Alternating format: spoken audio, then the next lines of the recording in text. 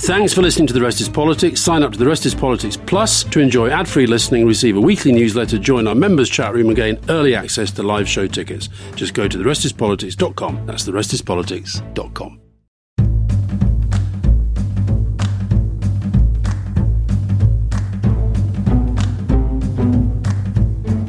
Hello, welcome to The Rest is Politics with me, Alistair Campbell. And me, Rory Stewart. And Rory, before we get on with the podcast today, a little bit of news for our listeners about, and don't get too excited, people, it's not going to be any day soon, our next two live shows. Pens ready. Wednesday, September 13, we will be in Edinburgh, Rest is Politics live at the Usher Hall. And the following day, Thursday, September 14, we will be in Bath, or I expect Bath, as Rory would call it, at the Forum. And Rory, by an amazing coincidence, these are going to coincide with the launch of a book, Politics on the Edge. Politics on the Edge. Thank you very much for remembering that. And I'm really excited to see people in Bath and Edinburgh. And tiny plug for me again, which is anybody in the Manchester area wants to come along. I'm doing a solo thing on 2nd September in the Lowry. And I will be doing sterling work signing, but I believe Alistair will also be prepared to be signing a little bit. So there'll be a double opportunity, the two of us sitting next to each other at the desks. So, pre-sale tickets to these shows for members of the Rest is Politics Plus are on sale right now.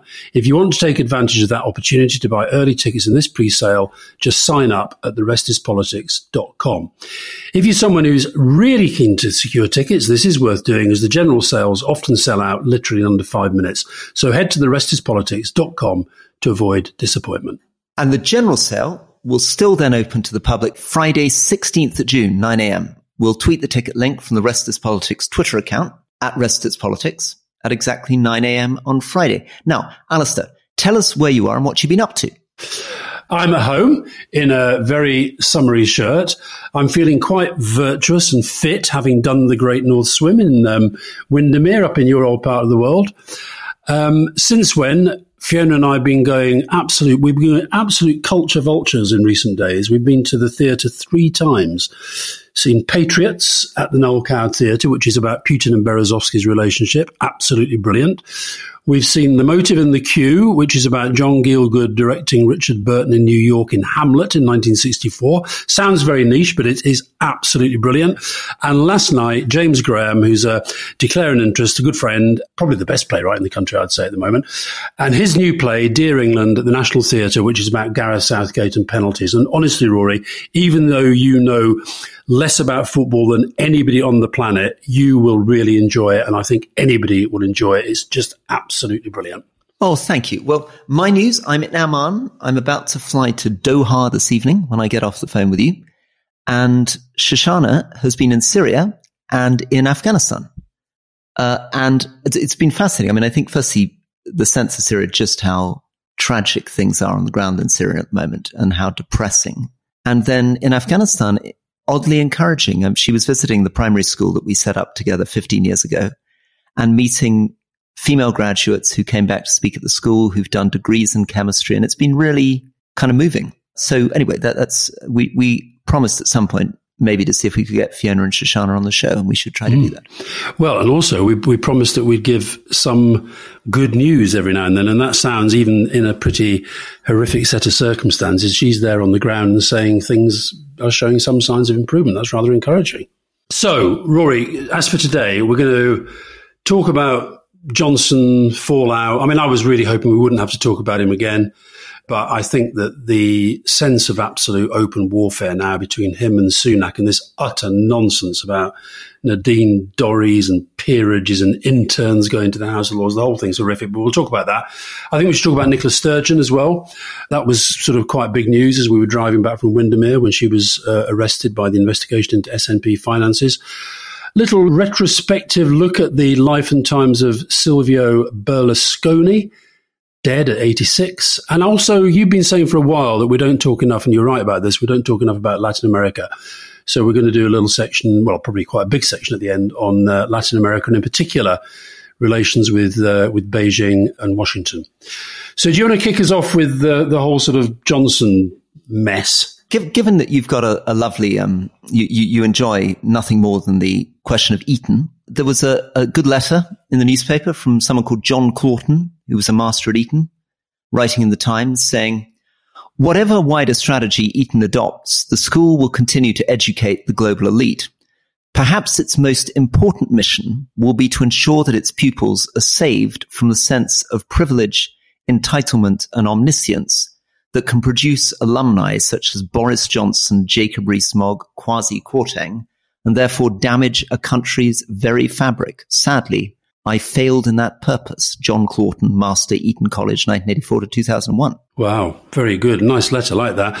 I mean, I have to say, Rory, I think it is the inbuilt privilege, etc., that leads to such people thinking that they're entitled as they are. But Johnson's levels of entitlement are now reaching barely imaginable that he can seriously think that having been kicked out of office by his colleagues who decided that there were, if you remember, going back to Downing Street, there were sufficient ministers willing to stay with him. And then a parliamentary committee of his peers deciding that after all, you know what, yes, he is a total liar and he did lie during COVID, that he somehow thinks that despite all that, one, he's done nothing wrong. Two, he's the victim rather than the cause and the villain of his in his own problems.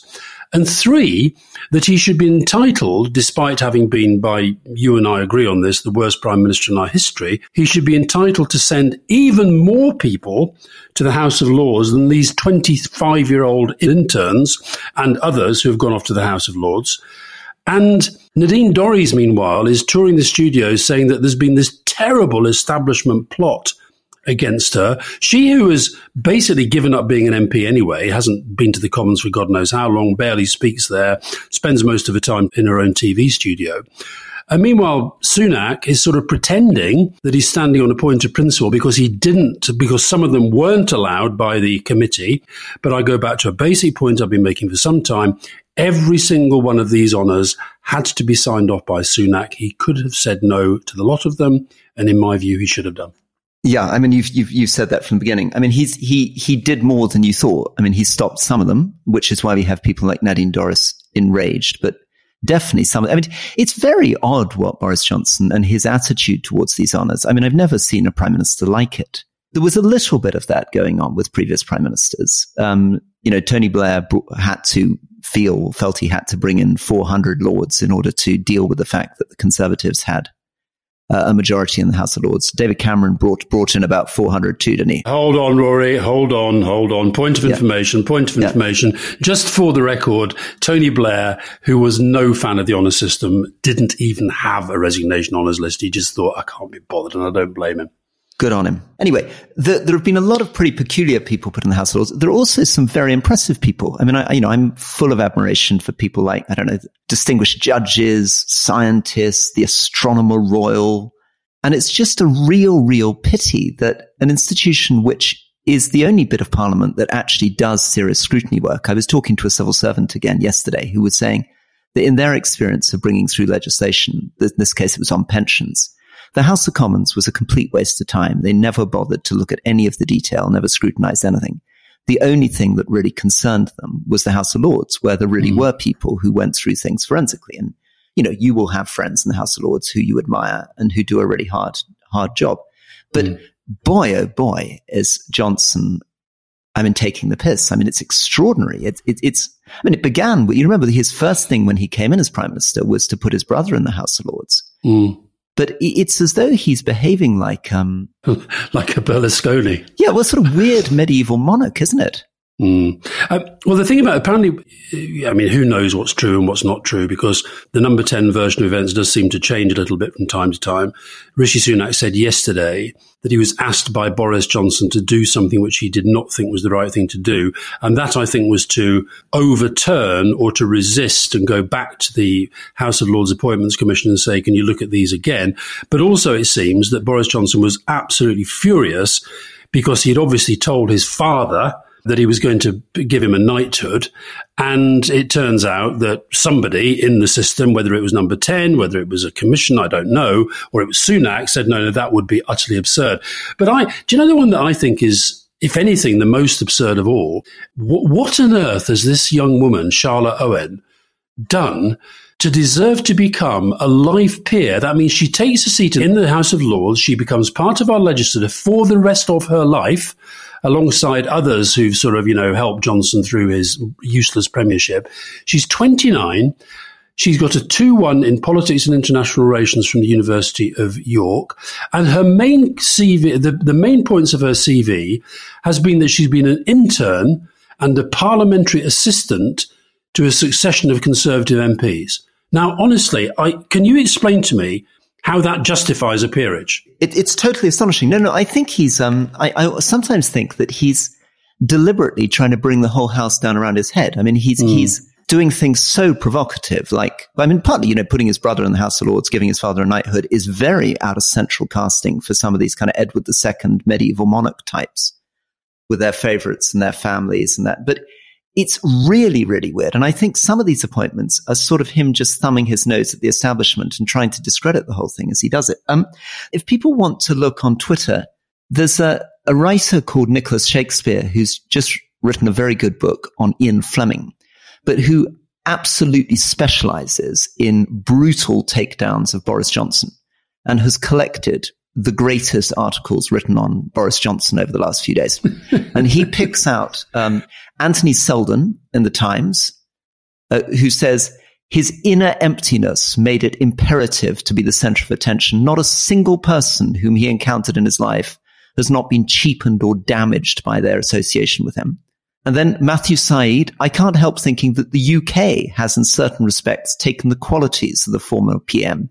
His deceptiveness entered the body politic like a poison. And finally, Max Hastings. He's perhaps the most selfish human being I've ever met, indifferent to the welfare of anyone save himself. It's striking that he has few, if any, personal friends. He demands loyalty, but is incapable of giving it to others.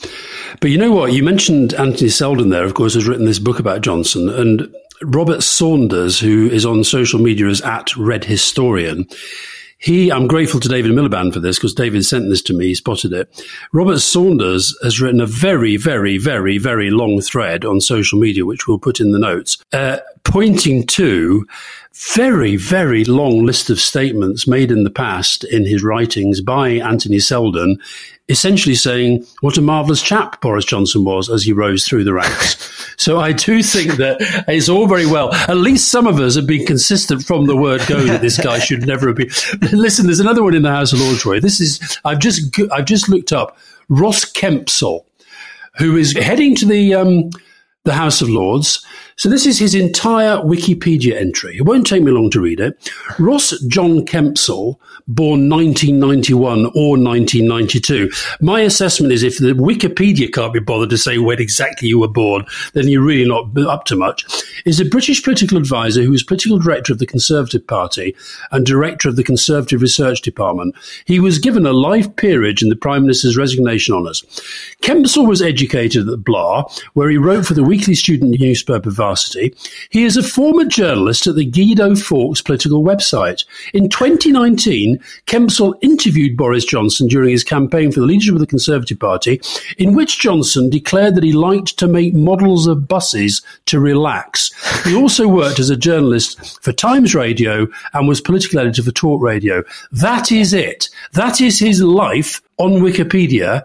And he has been sent to the House of Lords by Boris, presumably for services to interviews about how to make model buses to relax. Can I ask one question? So one of the things that you've been picking up in our podcast a lot is that Boris Johnson was very keen to put Paul Dacre, the editor of the Daily Mail, in. In fact, so much so that he put him in one honours list. It was rejected by the Appointments Commission. In March, he put him back on the honours list.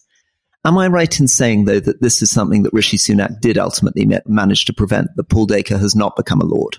Well, Paul Dacre has not become a Lord, and that is great news for the world, because it's the one thing above all else that he wanted. And a man who's done as much damage to our public debate as Dacre shouldn't be given anything that he wants.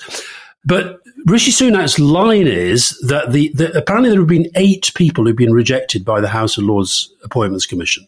Now, it is an absolute failure of modern journalism that we don't yet know the names of these 8, but I suspect over time we will hopefully find out who they are. I really do hope that Dacre is one of them, people saying it is. I'm assuming Nadine Dorries is another. I'm assuming Alok Sharma is another. I don't know whether that guy Adams, who's provoked this third by-election. But honestly, Rory, what does it say about our country that this is? I was flicking through my German news websites as I do every evening last night when I go back from the theatre, and there's this story there about this is the row between Sunak and Johnson about whether his dad should be called Sir Stanley. I mean, we're just a joke at the moment. I mean, it's beyond imagining. It's absolutely beyond imagining. In fact, so disturbing. Unfortunately, north of the border, we now have something else going on, which is really peculiar, which is Nicola Sturgeon was put in custody. I mean, the police actually took her into custody and then released her again. And that's an incredible thing. So just to quickly remind people of this story, this relates to a police investigation into £660,000 of donations that went to the SNP that seem in some way something's gone wrong with them. And we have to be a bit careful here on not getting ourselves sued or put in prison ourselves. But anyway, that's what the police are investigating. And amongst the people they've started investigating were Peter Murrell, who is Nicola Sturgeon's husband, who we talked about this too, in an incredible conflict of interest. He was this chief executive of the SNP at the same time as she was the first minister in Scotland. So he's been interviewed by the police. She's been interviewed by the police. There's been this stuff about some kind of mobile home that was bought, which was seized from his parents' house. Also, the party treasurer has also been interviewed by the police. All 3 have been interviewed and released without charge. Now, at the risk of my Scottish Labour friends shouting at me as they have in the past for being far too nice to Nicola Sturgeon, I think we should make clear she was released without charge. No charges have been brought forward, and Police Scotland have been very, very clear that all of us, and that includes us, Rory, should be very, very careful about how we discuss what is clearly a live investigation. Very good. I was talking to you get some amazing people in the swimming pool that I go to, but one of them was a judge, and I was sort of asking about this thing. I said, why couldn't this have been done? Why do these things have to be done with this sort of process of arrest and taken to the station and so forth? And he was saying it's partly to do with taping. They have the equipment there to tape everything. But it's also that they want to give people, the police in this sort of investigation want to give people a real sense of the seriousness of it. But I think it's a pretty astonishing turn of events. One of the big things happening in the SNP is there are huge calls, including from one of the last leadership candidates, to have her suspended.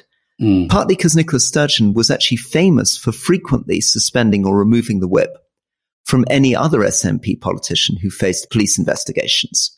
And there's a great list of them on the BBC.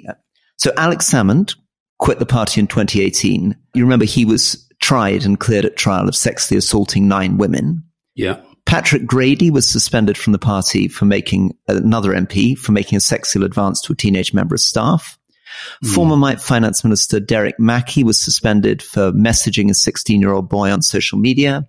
Margaret Ferrier lost the SNP whip after speaking in the Westminster Parliament while awaiting the results of a COVID test in September 2020 before travelling back by train to Glasgow without self-isolating. And another former SNP MP, Nathalie McGarry, was sentenced to 2 years in jail for embezzling £25,000 from the SNP. It's quite a long list, isn't it? It's quite a long list. And I think, one of the things that obviously Nicola Sturgeon was doing by suspending these things quickly was to try to say, this is not a tiny, cozy set of people. But it's striking that Hamza Yusuf hasn't done what I guess you would advise him to do, which was suspend her straight away until the results became clear. Or is that not your advice? What do you think he should do? I was aware of some of those cases that you mentioned. I wasn't aware of them all. It does suggest that that was the approach.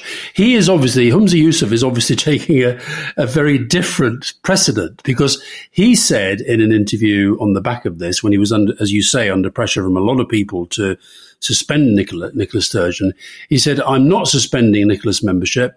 I'm treating her in the same way that I've treated, for example, Colin Beattie." Now, Colin Beattie is the aforementioned former SNP treasurer who has already been arrested and released without charge. So he's decided that is the precedent he wants. He says, those that have been released without charge, I see no reason to suspend their membership. So that says that he's decided he will suspend them from the party if and when this escalates further. But look, I do feel a bit sorry for him, to be honest. I mean, what a total mess he has now inherited. And every time he tries to get onto the front foot and speak about something else, there's something else is popping up to kind of knock him down. So my friend Angus MacNeil, who's from the Highland and Islands, who I used to go canoeing with on the Thames. He was one of my friends. He's a Gaelic speaker, isn't he? He's a Gaelic speaker, and he was a friend of mine in Parliament. So he's been out saying this soap opera has gone far enough. Nicola Sturgeon suspended others from the SNP for an awful lot less. So I guess Angus MacNeil would be appealing to you as a former expert on communications, saying that he thinks the longer she remains, the more the soap opera continues, and he thinks it's necessary to move fast to cauterize this by suspending her. The only thing I'd say to that is that I think that when you're talking about a former First Minister and you talk about somebody as well known as Nicola Sturgeon, I think it moves to a completely different level when it involves Police Scotland making these inquiries. So I think, look, what happens now is what's important in terms of that police investigation, rather than some sort of short-term tactical thing that Humza Yousaf tries to do.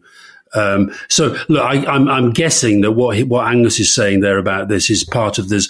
What I think has become clear since Nicola Sturgeon left is that the divisions within the SNP, both personality and policy and political, are much deeper than maybe you and I, looking in from the outside, were aware, because the sense we got the whole time was that Nicola Sturgeon had a really tight grip of the whole party, pretty much. Yeah, it's amazing. I've been reading David Torrance's biography of Nicola Sturgeon. He also wrote a biography of Alex Salmond, and it's very striking. He wrote it just after the Brexit referendum, when she was absolutely at her peak. Because after the referendum, she came out very, very clearly. She was celebrated internationally for being the one leader with a very clear view in Britain about how to respond to the referendum. And it's an extraordinary story. It's a story of somebody who was a very, very hardworking girl from a tough working class background in Ayrshire, who got to Glasgow University, was fanatically interested in politics, in SNP politics, from the age of 16 onwards. She'd spent her holidays at SNP youth camps. And her first connection with Peter Morrell, now her husband, former chief executive of the SNP, was that he was running SNP communications and put her on television at the age of 18. That was her first appearance, because he already spotted the talent. And somebody who was initially far to the left of you. She was disgusted by Neil Kinnock, for example. She thought he was far too right-wing. She very much on the kind of Bennite side of things. And, very much CND was incredibly important to her. That strand exists still in the SNP. And I think that's the thing that she's managed to straddle pretty well. Look, I think there's no doubt she's been a very, very significant political figure and has been viewed widely as a very, very effective politician. But the big thing that she's fought for all her life looks to me like it's less likely to happen than it did. And obviously, her statement was very, very strong. I'm confident I haven't done anything wrong, et cetera, et cetera, et cetera. So that's why I say, ultimately, where this case now goes will decide her legacy as much as anything. Well, as we move to the break, we're about to move on to another major political figure who had a lot to do with the police and courts, Silvio Berlusconi, who claimed to have appeared in over 30 court cases and appeared in the witness stands, he claimed, 2,000 times. But his relationship with the truth was always a bit peculiar, and we'll return to that after the break.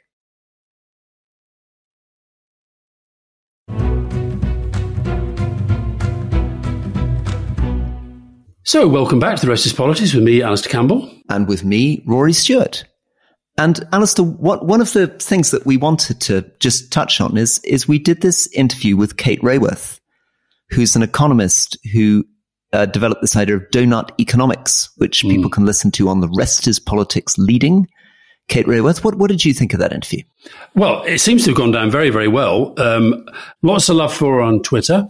Because we said in our discussion afterwards that we both, I think, found something utterly compelling about her vision and the need for the scale of change required. But we just couldn't quite see how to make it happen politically. But I'll tell you, I don't know if you've been following this. I'm going to just hold this so you can see it, and we'll put it in the show notes as well. Have you seen these graphs on the temperatures of the water in the Atlantic, which are just absolutely terrifying?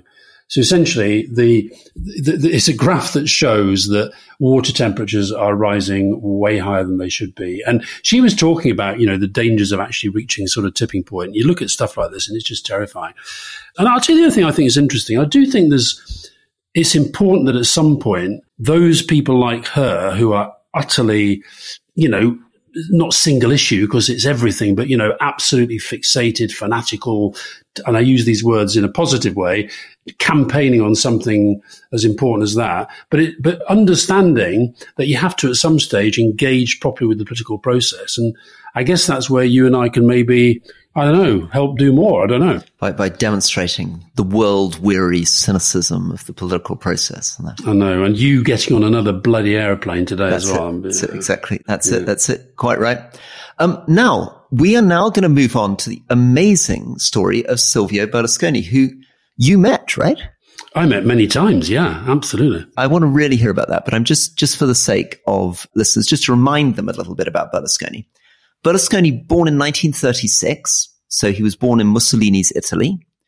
He started life as a law student. He was a very, very keen singer. Famously, he was a crooner on cruise ships. And he then went firstly into real estate development, where he built these enormous sort of interconnected 1970s futuristic skyscrapers for 4,000 people connected by weird bridges. Then set up a television company initially serving his skyscrapers, and exploited the fact that Italy was a pretty conservative lockdown place in the 1970s and early 1980s, and their equivalent to the BBC was a very, very prim Catholic broadcaster.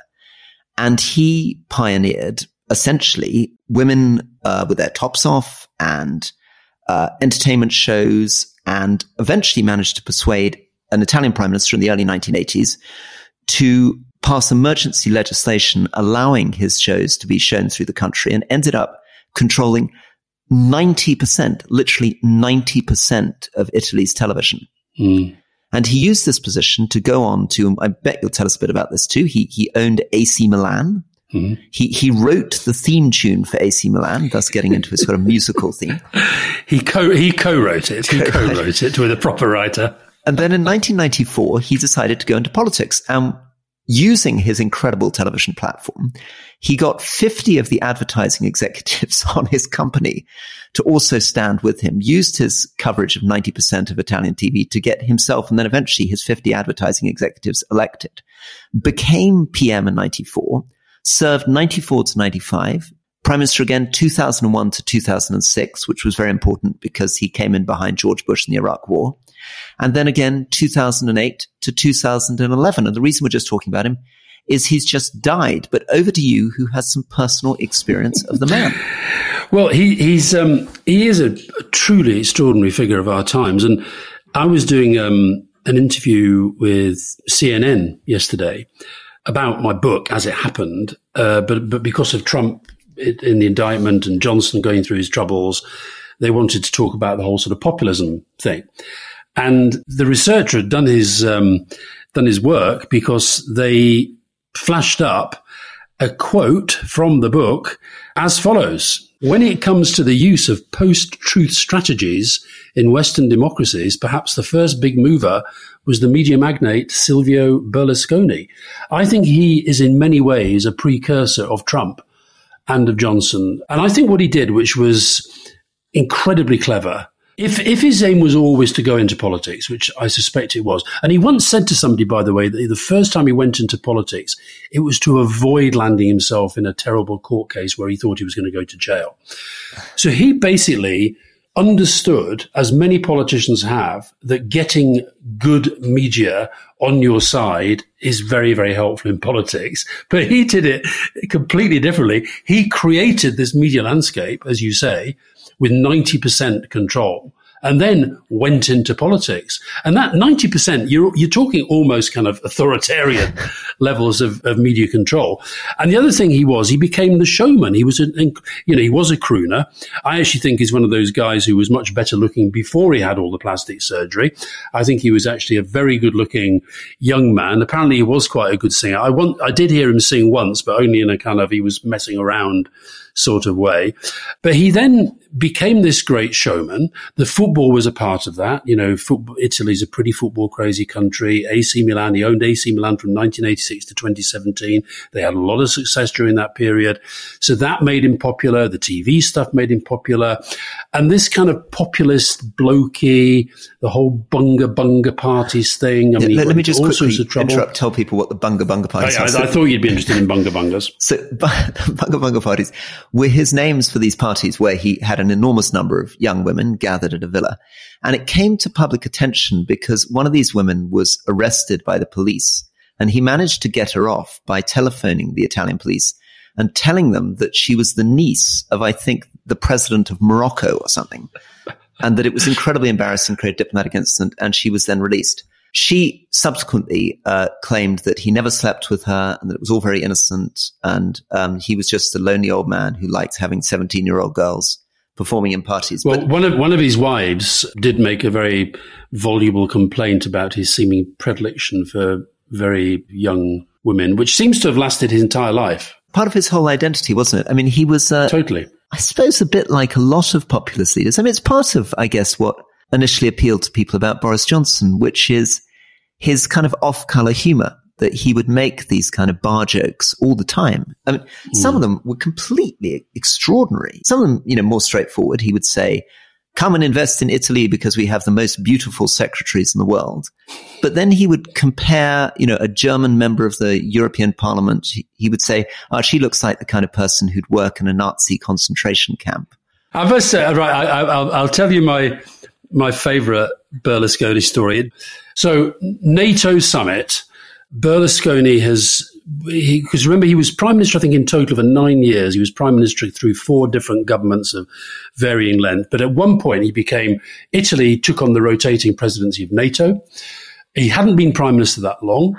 And he made this sort of amazing speech about NATO and the power of NATO and the transatlantic alliance and the relationship with America. And it was very, very, very pro-American, very pro-NATO. And as you said earlier, he was, he supported George Bush on the Iraq War, and he was a very Atlanticist when it came to security. Jacques Chirac was sitting there getting grumpier and grumpier and grumpier as Berlusconi became more and more sort of florid in his pro-NATO statements. And so Chirac very loudly a demandé la parole, demanded to be the next speaker. And of course, he was quite a senior dude, so presses his microphone and the lights on, and there's Chirac speaking. Chirac then starts to give Berlusconi a rather gentle at first, but then getting less gentle taste of his opinion as to why, Europe is where his heart should be, and all this stuff about, NATO, let's not lose sight of Europe, and da-da-da-da-da-da-da. At which point, Silvio Berlusconi sort of clicks his fingers, and this is the bit I'm not sure. I think I have to describe it in this way because it is relevant to the story. A truly stunning young woman who was clearly one of Italy's most renowned models, suddenly walked into the room, walked round the room, and I have to say, I think virtually every single person in that room, male or female, was looking at this incredibly beautiful woman walking into the room. And she went over to Berlusconi and she whispered into his ear, and he turned to her and whispered into his ear. And then she went out of the room, and she came back while Chirac was still speaking away with fewer and fewer people listening. She came back with a tray of watches These watches, which were then sort of being offered to the various leaders around the table. So all guaranteed to make sure that as Chirac was making his serious speech, nobody was paying any attention at all because they were all looking at the woman or the watch. They were looking first of all at the woman, and then they were looking at the watch, and then they were trying on the watches. So yeah, he was. But I'll tell you what, the one thing I would say, where I think we can maybe laugh about that kind of thing, but he was also a precursor to Trump and Johnson and Putin, if you like, in the constant undermining of the rule of law. I mean, the whole thing about he used politics to change laws to help him get out of legal situations that he was in. And he totally, and of course, used politics completely to, for conflict of interest reasons, for his own media and property empires. Absolutely. No, I mean, he was a very, very strange, disturbing figure.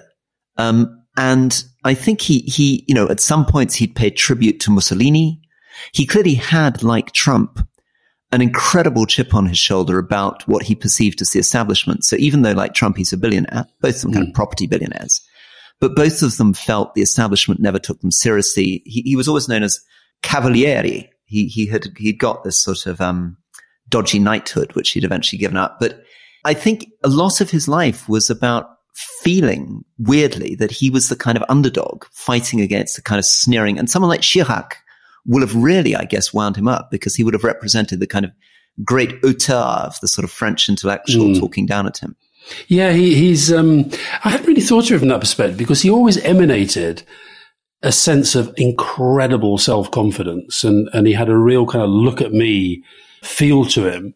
But you could be right, maybe because his background, I think, was his dad was a fairly lowly bank official. His mum, I think, was a housewife who just looked after him and the family.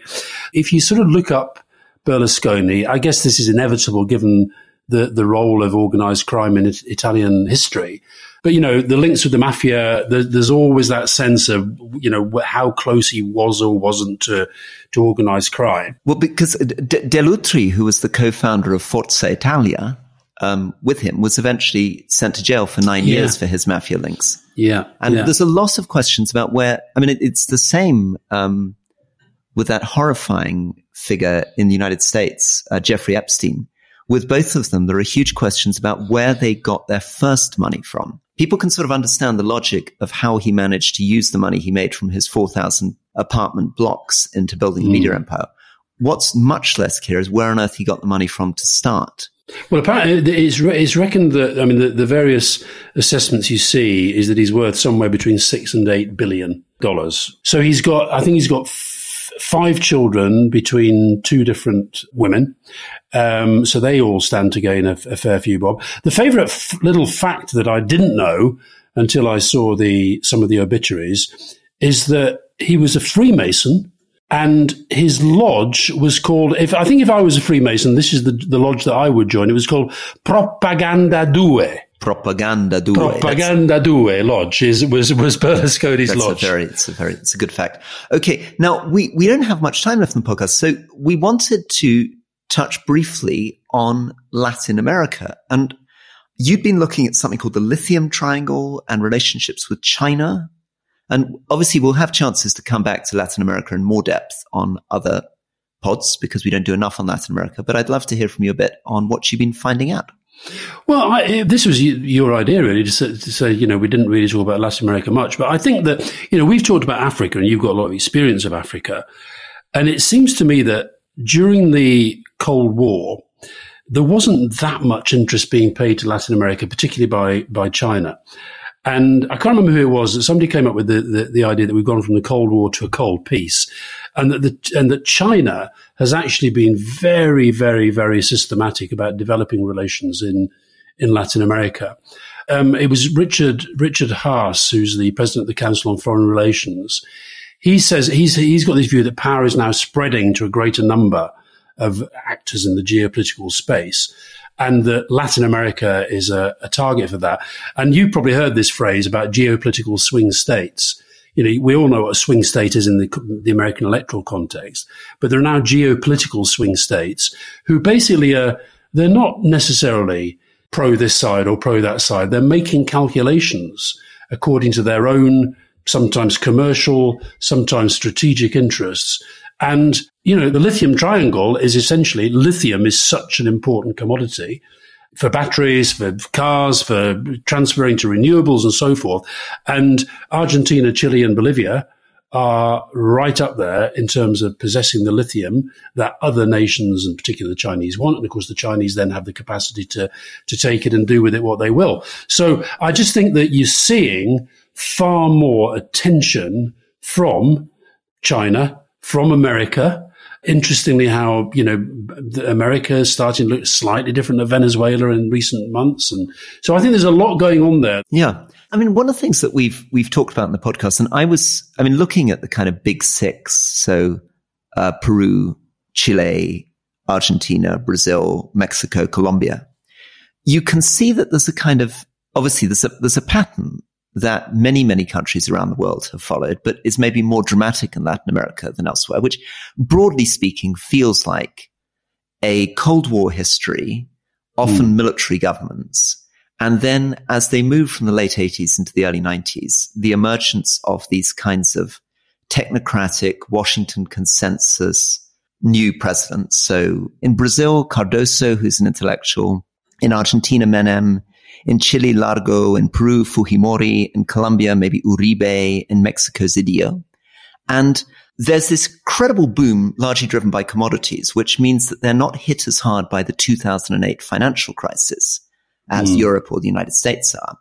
But what hits them is the commodity crash in about 2014. And it's from then onwards that you see these populist governments emerging. I mean, dramatically, as we've talked about, on the right, Bolsonaro in Brazil. But we've also talked about the left-wing populists who've emerged. So Boric, for example, Gustavo Petro, Obrador, Pedro Castillo. And I think maybe this is where your friend who brought us the 3 Ps of populism. Naim. Yeah, populism, post-truth, polarization.